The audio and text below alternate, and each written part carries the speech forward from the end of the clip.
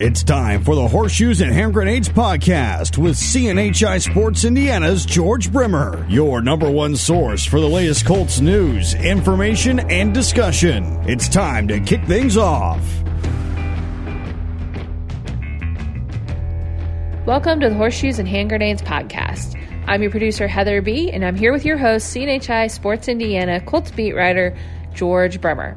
The Colts are coming off a 2-game win streak after going down to Tennessee and taking the 19-17 victory over the Tennessee Titans, and then coming home and winning 27-24 over the Falcons in the home opener.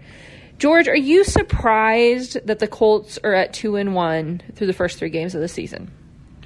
Not particularly. And first of all, I want to say, because we're all certain Jacoby Brissett's listening to our podcast, of course, and so he'll be happy to hear you call it a win streak. I know he said earlier this week that he didn't know if 2 games counted as a win streak, so I thought maybe they needed to win another one to get into that range. But way back, when you go back into training camp, which feels like it was 10 years ago now at this point, and there was still a thought that Andrew Luck was going to be the quarterback of this team, but you were starting to wonder whether or not that would happen week 1, and you were looking at the first month of the schedule and trying to figure out what's a best-case scenario with Jacoby Brissett running things. And at that point in time, I thought this team might be 2-2 coming out of that stretch, but I had them losing to the Falcons at that point.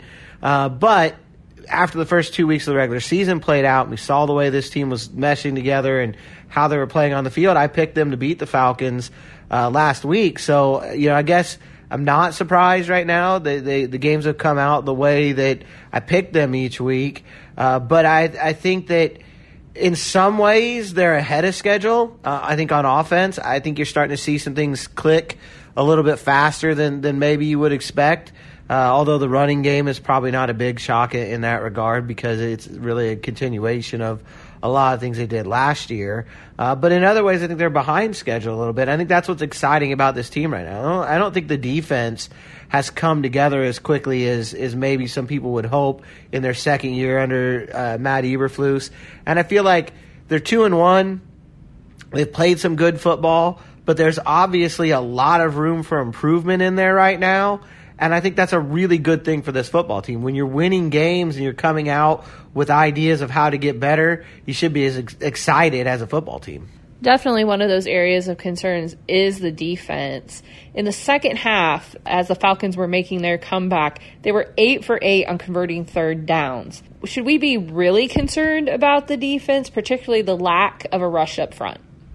The pass rush, to me, was kind of interesting that it disappeared. The first 2 weeks, that wasn't a problem at all. You had 8 sacks in 2 games and 7 different guys getting those sacks, and it felt like things were coming along the way the team wants to see them evolve. Guys were coming at quarterbacks in waves. It wasn't all relied on Justin Houston or Kamel Couture or just one element of that defensive line. It was much more about bodies, throwing waves of bodies at people, making sure that there were fresh legs, at least as fresh as possible in the game at all times, wearing down offensive lines over the course of the game. That didn't happen at all against Atlanta, and I think that was one of the more disappointing things about that second half. They really were unable to affect Matt Ryan, and you got to give some credit. The really good quarterbacks in this league, and I still think Matt Ryan is in that group, they're going to find ways to beat the pass rush. They're smart. They've seen it all before. They're going to find ways to get rid of the ball quick and make plays. And Atlanta has 3 of the best wide receivers in the league with Julio Jones, Calvin Ridley, Mohamed Sanu. And I thought going into that game, it was unrealistic to expect the Colts to shut down those receivers. The best chance you had of slowing down that offense was affecting Matt Ryan. The fact that they weren't able to do that is disappointing. The fact they were able to win the game anyway should be encouraging. But you got to find out why weren't they winning those one-on-one matchups up front, because that's the key. Eberflus, as the year goes on and as the young guys get kind of used to the system and this unit grows together more solidly, he will start getting more tricky. We saw that with him last year. He likes to run lots of different blitzes, bring disguises in what he's doing, and we haven't seen a lot of that yet this year. I think a lot has to do with a lot of rookies that are having to play earlier than expected, and so that's affecting things. But the bottom line is they've got to be better, and they'll be the first to say that. This isn't a team that uses excuses. I mean, the franchise quarterback retired 2 weeks before the season, and they're still 2-1. They're not going to complain about being banged up on defense. They understand Whoever's out there's got to go and do the job. And the second half Sunday, they didn't get it done. I think it's fixable things. Get that pass rush back up and running. And, 8 for 8 on third down. Look, this defense is designed to make people go the long route to the end zone. It's designed to drag drives out, make them take their time, make it difficult for teams to find that end zone with the hope that a sack or a penalty or something derails that drive in the course of the process. But 8 for 8 on third down is not going to be good enough anytime, anyway. It doesn't matter. That needs to improve. So it's situational football that they're really focused on this week. And we'll see, because Derek Carr is another guy who likes to throw the ball and can hurt you if you don't get in there and put some pressure on him. One area that was of concern going into the game kind of resolved itself during the game. Adam Vinatieri was perfect on the day, made all his kicks, scared everybody with that first field goal as it bounced around and then finally fell through. But I think he finally shook off the cobwebs that have been affecting him and really found his rhythm. Yeah, and I'll just put a caveat out there, right now. If you hear any weird breathing or any odd sounds, it's just our West Highland Terrier, Indy. He's trying to get famous, wants to be a part of the podcast here. So you hear anything like that in the background, there's no intruders, nobody else breaking in, just our dog trying to make a name for himself out there. You gotta respect the hustle. As far as Adam Vinatieri goes, yeah, I expected this performance a week earlier. I really thought he'd go into Tennessee and he'd put all the questions behind him. It didn't happen there. The struggles got even worse with the 2 missed extra points. Was touch and go there at the end of the game when what should have been a 4-point lead was a 2-point lead, and it looked like the Titans had 2 shots in the final 5 minutes. The defense stepped up both times, made plays to win that game. But I was surprised at that point that the Vinatieri didn't turn it around. It was good to see this week. But it's only 1 week, and I think that's going to be the way the Colts have to approach this moving forward. Just about any other kicker in the league wouldn't have survived this stretch. But I think, obviously, Adam Vinatieri, with his 24 years and his future Hall of Fame resume, he's earned a little bit longer leash than most. And I think it's a tribute to him that he was able to shake things off.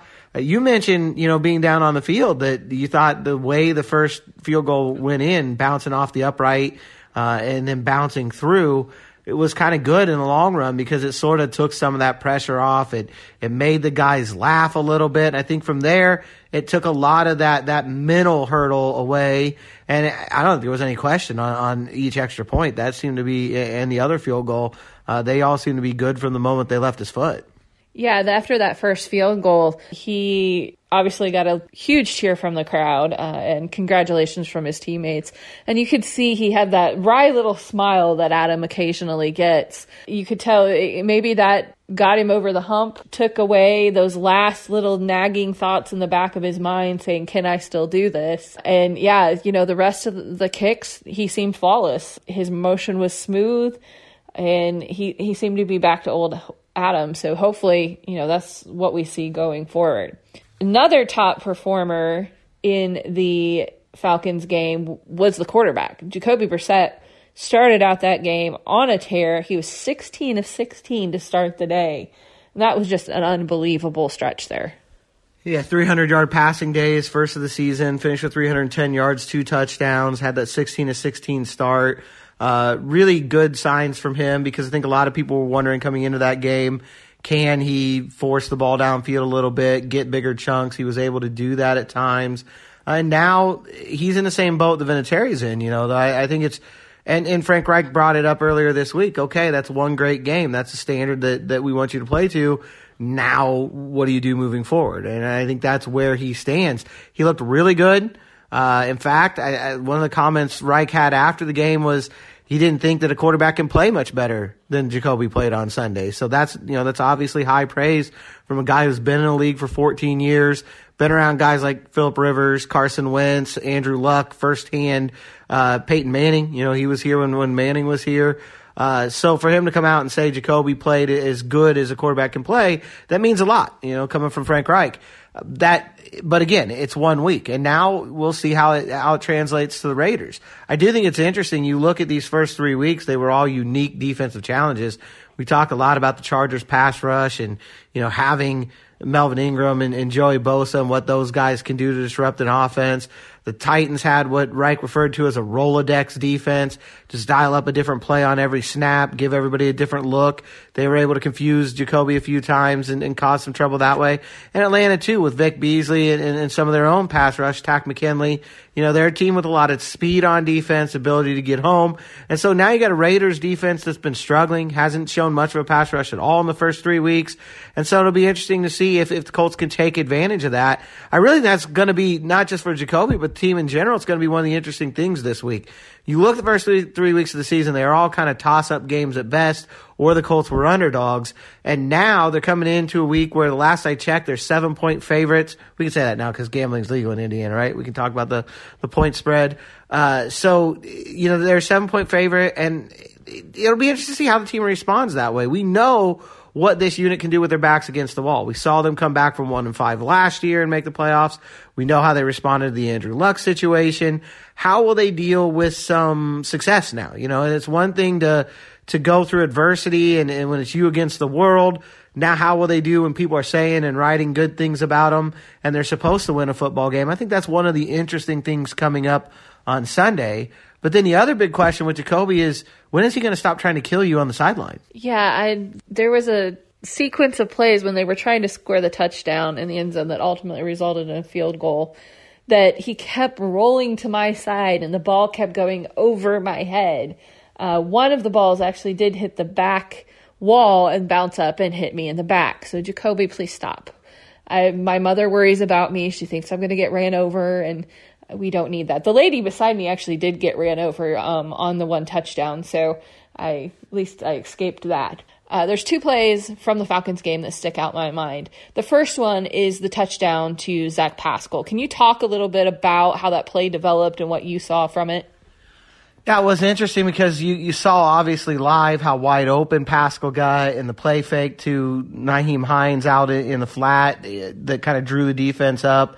And then talking with people after the game, talking with Frank Reich, talking with Pascal, some of those guys, you learn that originally that play was drawn up for T.Y. Hilton. He was supposed to be the receiver on that. He's supposed to get that touchdown. And they looked at everything about the play and they decided, if you take Pascal and you put him out there at the point and he's the lead blocker for the fake screen, you're going to sell that screen better because people expect that to be something Pascal's going to do when he comes into the game. And with him out there, it makes it a viable option. If the defense gives you a look, we're throwing it to Hines as the best choice, Pascal's out there to block for him and help him get the yardage. So it was the right move there. Then they move T.Y. Hilton to where Pascal had been previously on that play, and Hilton is a great decoy. He's irresistible for a defense in that situation. If you're in that area of the field as a defender and you're biting on the Hines fake, then you're coming up to get him. If you're not biting on Hines, you're probably following Hilton into the end zone, which is exactly what the Falcons did. And then Zach Pascal's left to walk in untouched. It was great play design, great execution, and it was an on-purpose reward. Intentional was the word I was looking for there. Reward for Zach Pascal. He's a guy who does a lot of dirty work for this team, lots of plays on special teams, lots of blocking. And Frank Reich said, here's a chance to give this guy a spotlight play. And I think it's one of the things they do to kind of keep the guys who don't always get the ball interested in this offense. There's a lot of weapons, and so you find ways to draw up plays for them from time to time, and that one worked to perfection. The other play that sticks out for me is Mack's 26-yard run. But I think the most phenomenal part of that is, again, the play of Quentin Nelson. And he is, he's like the only guard in the league where we have a highlight reel, but we do. I know you talked to him a little bit about the blocking on that play. Yeah, it was a lot of fun watching that play. And that's another thing that when you see the All-22 video, and if people aren't following Zach Hicks on Twitter, it's at Zach Hicks 2, I believe. They really need to do that.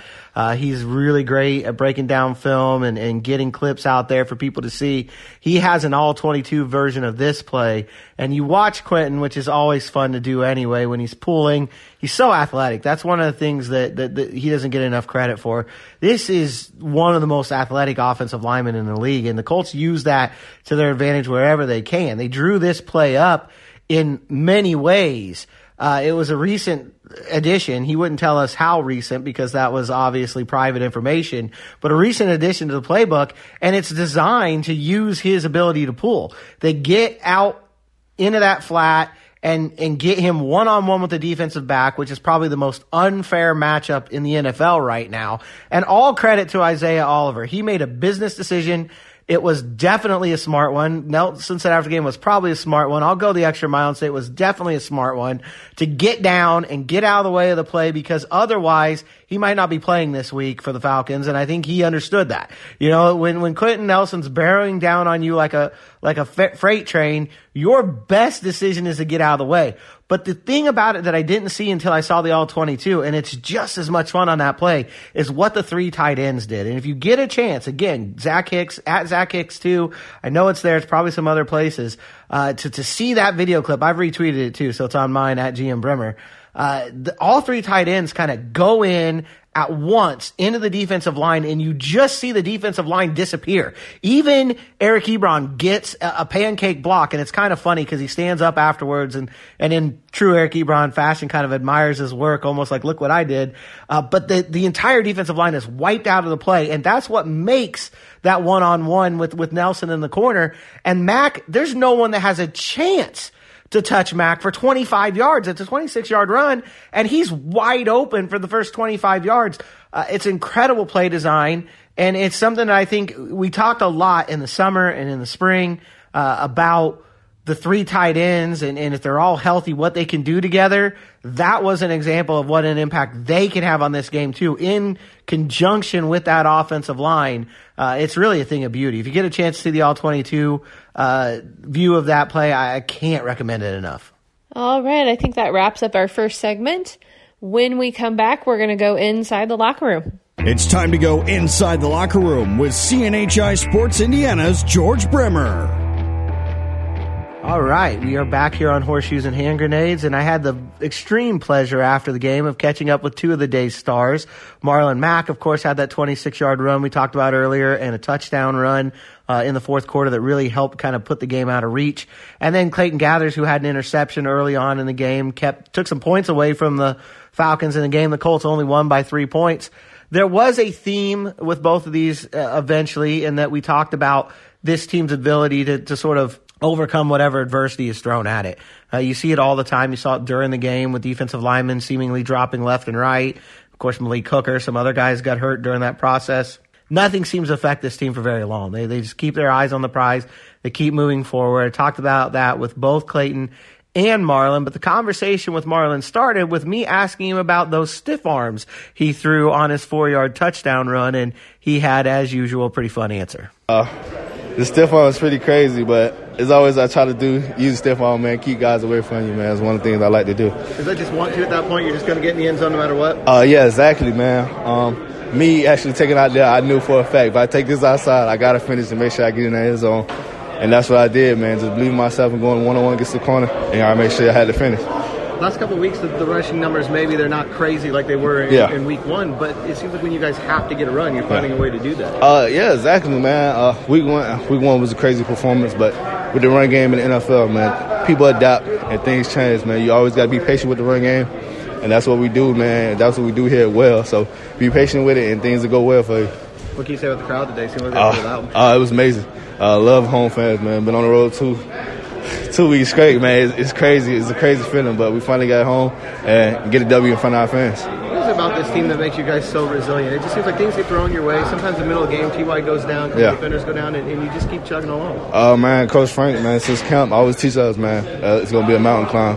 When the guy go down, man, we know we go miss our brother, but next guy, now it's time the next guy to stand up, man, because the other team is not going to show us no leeway, so they definitely going to come out, and that's what we try to do, trusting each other, trusting ourselves, and just going out and perform.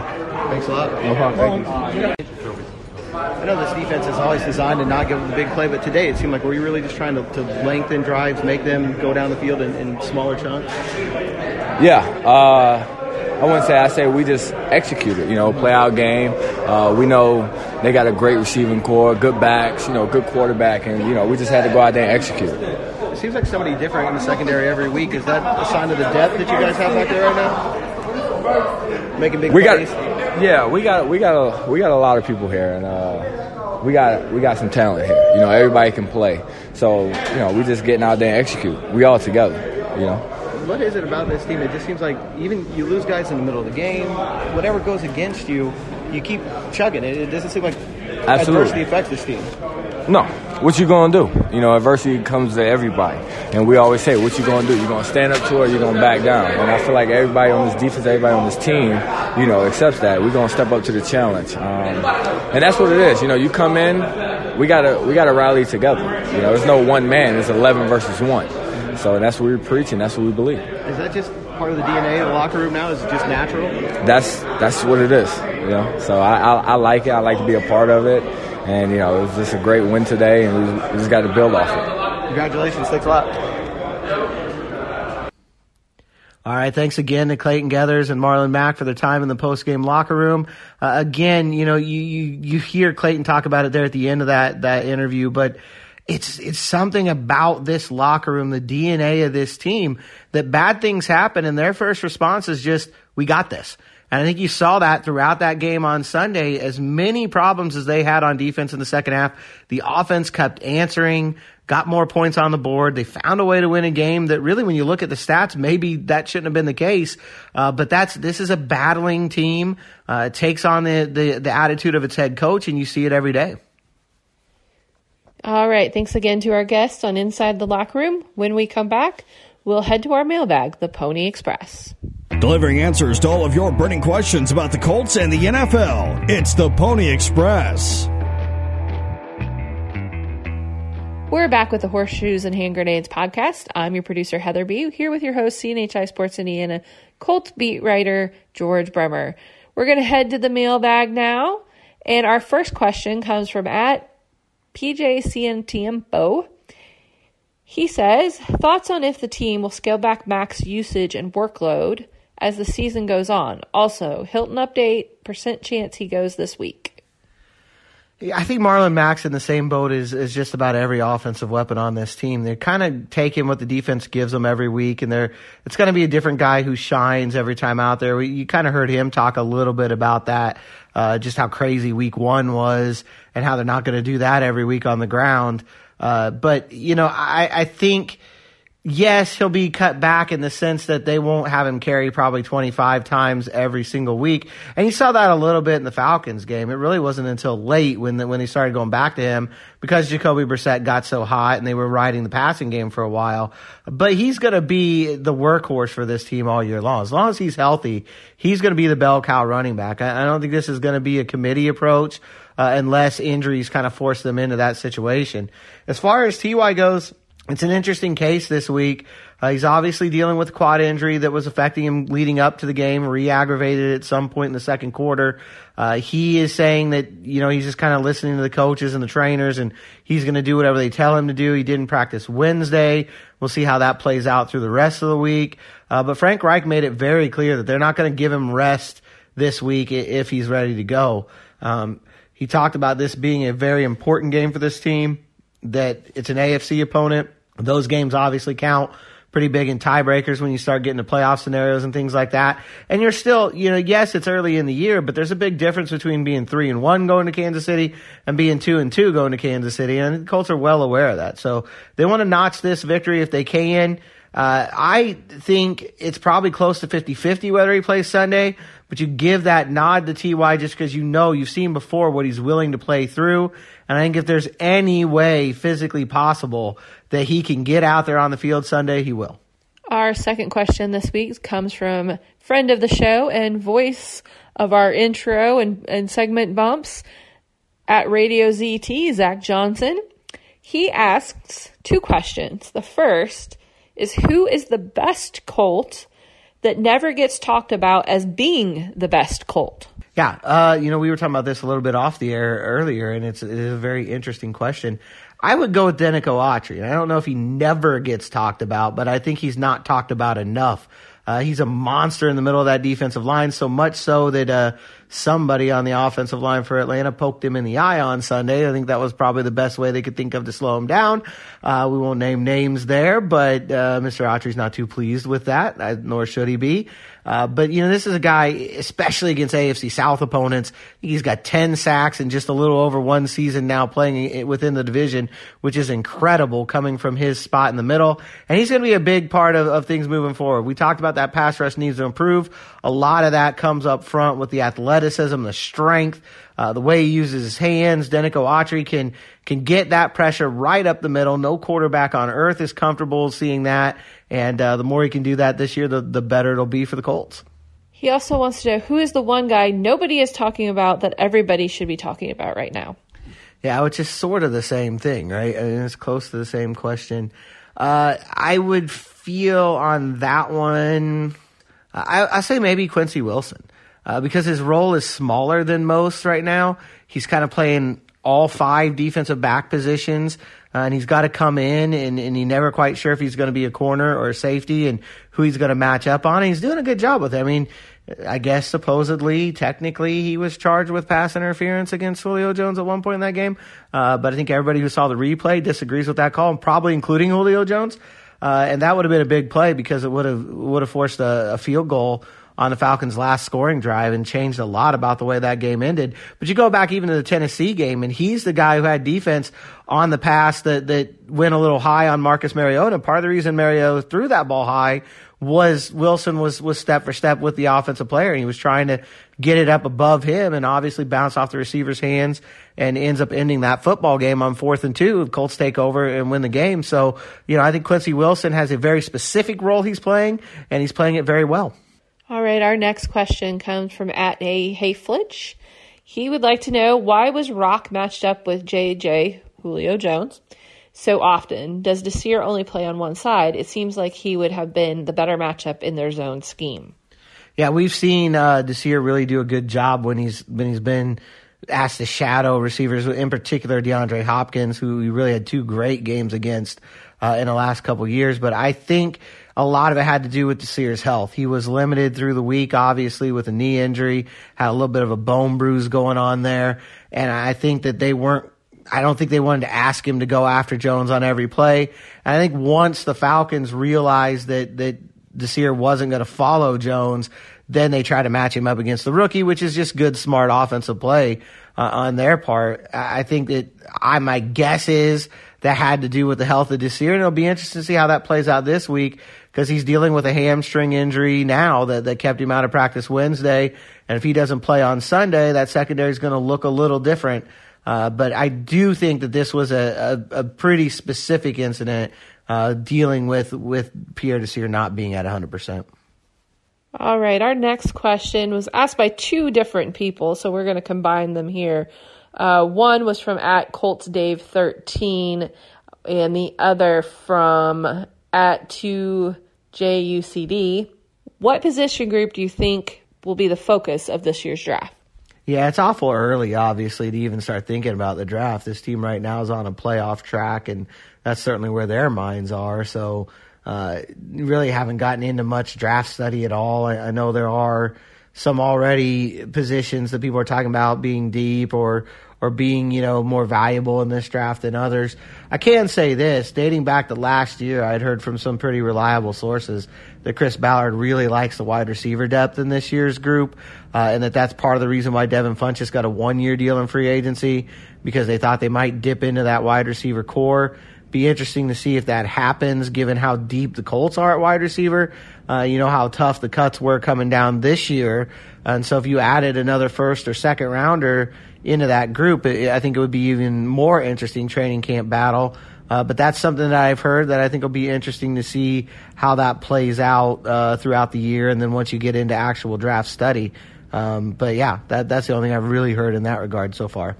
All right, our next question comes from @Costa He says, "Hey George, how do you think the evaluation of Jacoby will go? Just results-based or beyond that? Kind of like KC with Alex Smith. Smith had the results, but they still didn't see him as their guy. What will be the main aspect of evaluation for Chris Ballard and Frank Reich?" I want to say first, thanks to him for the nice note about being happy to see the podcast back, and we're happy to be back as well, and happy to have some of the people that are with us from the very first season to come back and be a part of all this. I think with Jacoby, it's the same as every other position, really, at the end of the day. I think Chris Ballard feels like he's always looking to upgrade. anywhere. Even when Andrew Luck was the quarterback, if they could have found somebody that he believed would do the job better than Andrew Luck, he would have gone out and gotten that guy. I just don't know there were many people on this earth who could have done the job better than Andrew. So that really wasn't something that came into play. It'll be interesting now.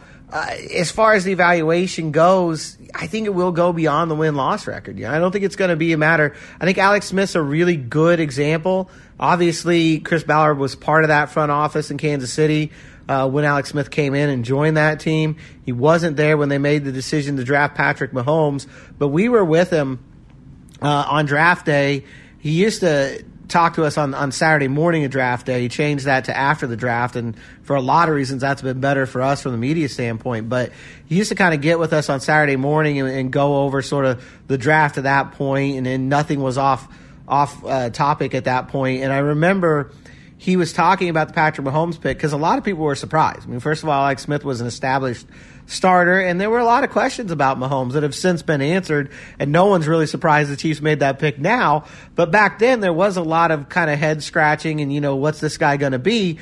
And I remember Ballard said then, if John Dorsey traded up to get him, then he has conviction about the pick. He wouldn't do this unless he feels like this kid's going to be a great quarterback. We've seen what happened. Dorsey's not dealing with the rewards of that because he has since moved on to Cleveland, but we've seen what's happened out there in Kansas City. You can make a case that Mahomes, in just his second year as a starter, is the best quarterback in this league. He's certainly the most unique quarterback in this league. And I think that it would take that kind of situation for Ballard. I'm not saying he won't upgrade from Brissett, because I think he will if he feels like the right guy's out there. But I think that it would take a really strong conviction on his part. He'd have to see a guy who he felt like could have a Patrick Mahomes-like impact, a franchise quarterback. There aren't many of those guys out there. If Ballard feels like there's one and it's at a spot where the Colts can afford to get him, either by trading up or by just using the pick they have, then I think he won't hesitate to do that. At the same time, if this makes sense, I don't think he'll be out there looking to upgrade it. You know what I mean? I think he'll take every opportunity. If something happens like when Aaron Rodgers fell to Green Bay and they said, well, we've got Brett Favre, but this is Aaron Rodgers and we better go ahead and take advantage of that, I don't think he'd hesitate to do it. At the same time, I don't think he's going to be scouting quarterbacks specifically looking for that upgrade every year. So I hope that makes sense. But I think the other thing that's interesting, and we talked about this at dinner a little bit today, you and I think this team's in a position where it can kind of take a lottery ticket approach if it feels like that's the case with a quarterback at some point. Draft a guy who's raw, who maybe needs a year or two to develop, put him in this coaching staff's hands, let him develop in this offense and see what happens. And if you win the $100 trillion jackpot, then it's going to be Patrick Mahomes for you. It's a great deal. If you don't, if you just get your money back and you can go buy another ticket, that's always a good outcome too. And if it's a total wash, I think the roster's strong enough that they can take that risk. So whether it's this year, next year, 3 years from now, I think it's going to be interesting to see how Ballard continues to address that quarterback position. You were watching quarterbacks in college all weekend, though, weren't you? I have to admit that I was, and I probably will the rest of the year because I do not know the way he is. Like I said before, I think it's not going to be totally stats-driven. It's not going to be totally record-driven. It's going to be that gut feel, and not just from Chris Ballard. I should point out that the question included Frank Reich, and there's a very good point to that because he's going to be at least 50% of this equation. If there's a guy that Frank Reich feels like is out there and is perfect for his system, and he really wants to coach that kid, you feel like Chris Ballard would go get him. And in some ways, that's how Paris Campbell got here. They've been pretty open about the fact that Frank Reich sort of fell in love with Paris Campbell during the combine. They went back and they watched the tape and they thought, here's a kid that really fits our scheme, and we're going to go and do that. I think quarterback will be the same way. So I do know that there's a lot of people out there that feel like this is a deep quarterback draft. And so maybe, potentially, that makes Ballard feel like this is the time to dip your toe into that water. But at the same time, I don't feel like Jacoby Brissett should be looking over his shoulder. It's his job. It's his team to run. And I think Alex Smith is a great comparison. The Chiefs were just fine with Alex Smith. They were winning football games with him. They were going to the playoffs. But when they found a kid that they felt like could take him to that next level, they jumped at it. It obviously was a very good move for the Chiefs. And I think the Colts would love to do the same thing if the opportunity arises. All right, that's it for our mailbag this week. Be sure to look next week for a tweet from George saying we're looking for more questions, and you can submit those at GM Bremer with the hashtag HHG. When we come back, we'll move on to the headlines that we need to see coming out of the Raiders game, and as well as George's prediction for the final score. Horseshoes and hand grenades, ranking this week's Colts news. We're back with the Horseshoes and Hand Grenades podcast. George, what are the 3 headlines you need to see coming out of the Raiders game? Well, I think we talked about one of them early on, and that is that they've got to be better on third down. They've got to be better with the pass rush. So something like Colts pass rush returns needs to be one of those headlines. They've got to get to Derek Carr. If they don't, he's going to shred them. You know, he's done it the last 2 times he faced this team. Last year in Oakland, he had a really big game, and if not for a ball that got knocked out late by Darius Leonard, caused a fumble and kind of turned that around, who knows how that game would have turned out and how the rest of the season would have turned out. So they've got to get to Derek Carr and affect him, make him uncomfortable in the pocket. So hopefully, for the Colts standpoint, one of those headlines will be the pass rush returns. I'm just waiting for Justin Houston to have that game where we all remember why we brought him here. I thought he was making progress against the Falcons. He never just could quite get there. It may have been with the blocking that was choking him, but I guess that's an effective way to keep somebody from getting your quarterback. So what's your second headline? Return of the Mack, because you go back to last year, this was one of the 200-yard rushing games for this football team. Marlon had a good game against Falcons. He was there when they needed him, but he hasn't had a 100-yard day since that huge explosion in week 1. And I think this running game needs to get back up and running because, again, that's one way to stop the Raiders is to get that pass rush back rolling. Another way is to run the football effectively, keep them off the field. One of the underrated things about the game on Sunday, the Falcons only had 6 possessions, 3 in each half. A lot of that had to do with the defense making the Falcons take the long route, long, drawn-out drives, but a lot of that also had to do with the Colts having some long scoring drives of their own. And so get that running game rolling up again, I think will be a big thing for Sunday. And your final headline for the week? Maybe something along the lines of Brissett does it again, because the other part of that game, I thought last year the Oakland game on offense was one of the most complete games. They obviously had 200-yard rushing, but they also had 3 touchdown passes, one to each of the 3 tight ends. So I think that's something that it was the first time that had happened in NFL history. If they're able to pull that off again, that would be a really interesting thing to see. And obviously, if you can balance that rushing game with a big-time passing game, make the Raiders respect the deep ball, that's going to go a long way. So if Jacoby Brissett can come back and have a game sort of like the one he had on Sunday, I think things will go pretty well for Indianapolis. All right, George, prediction time. Are the Colts 3-1 heading out of the Raiders game or 2-2?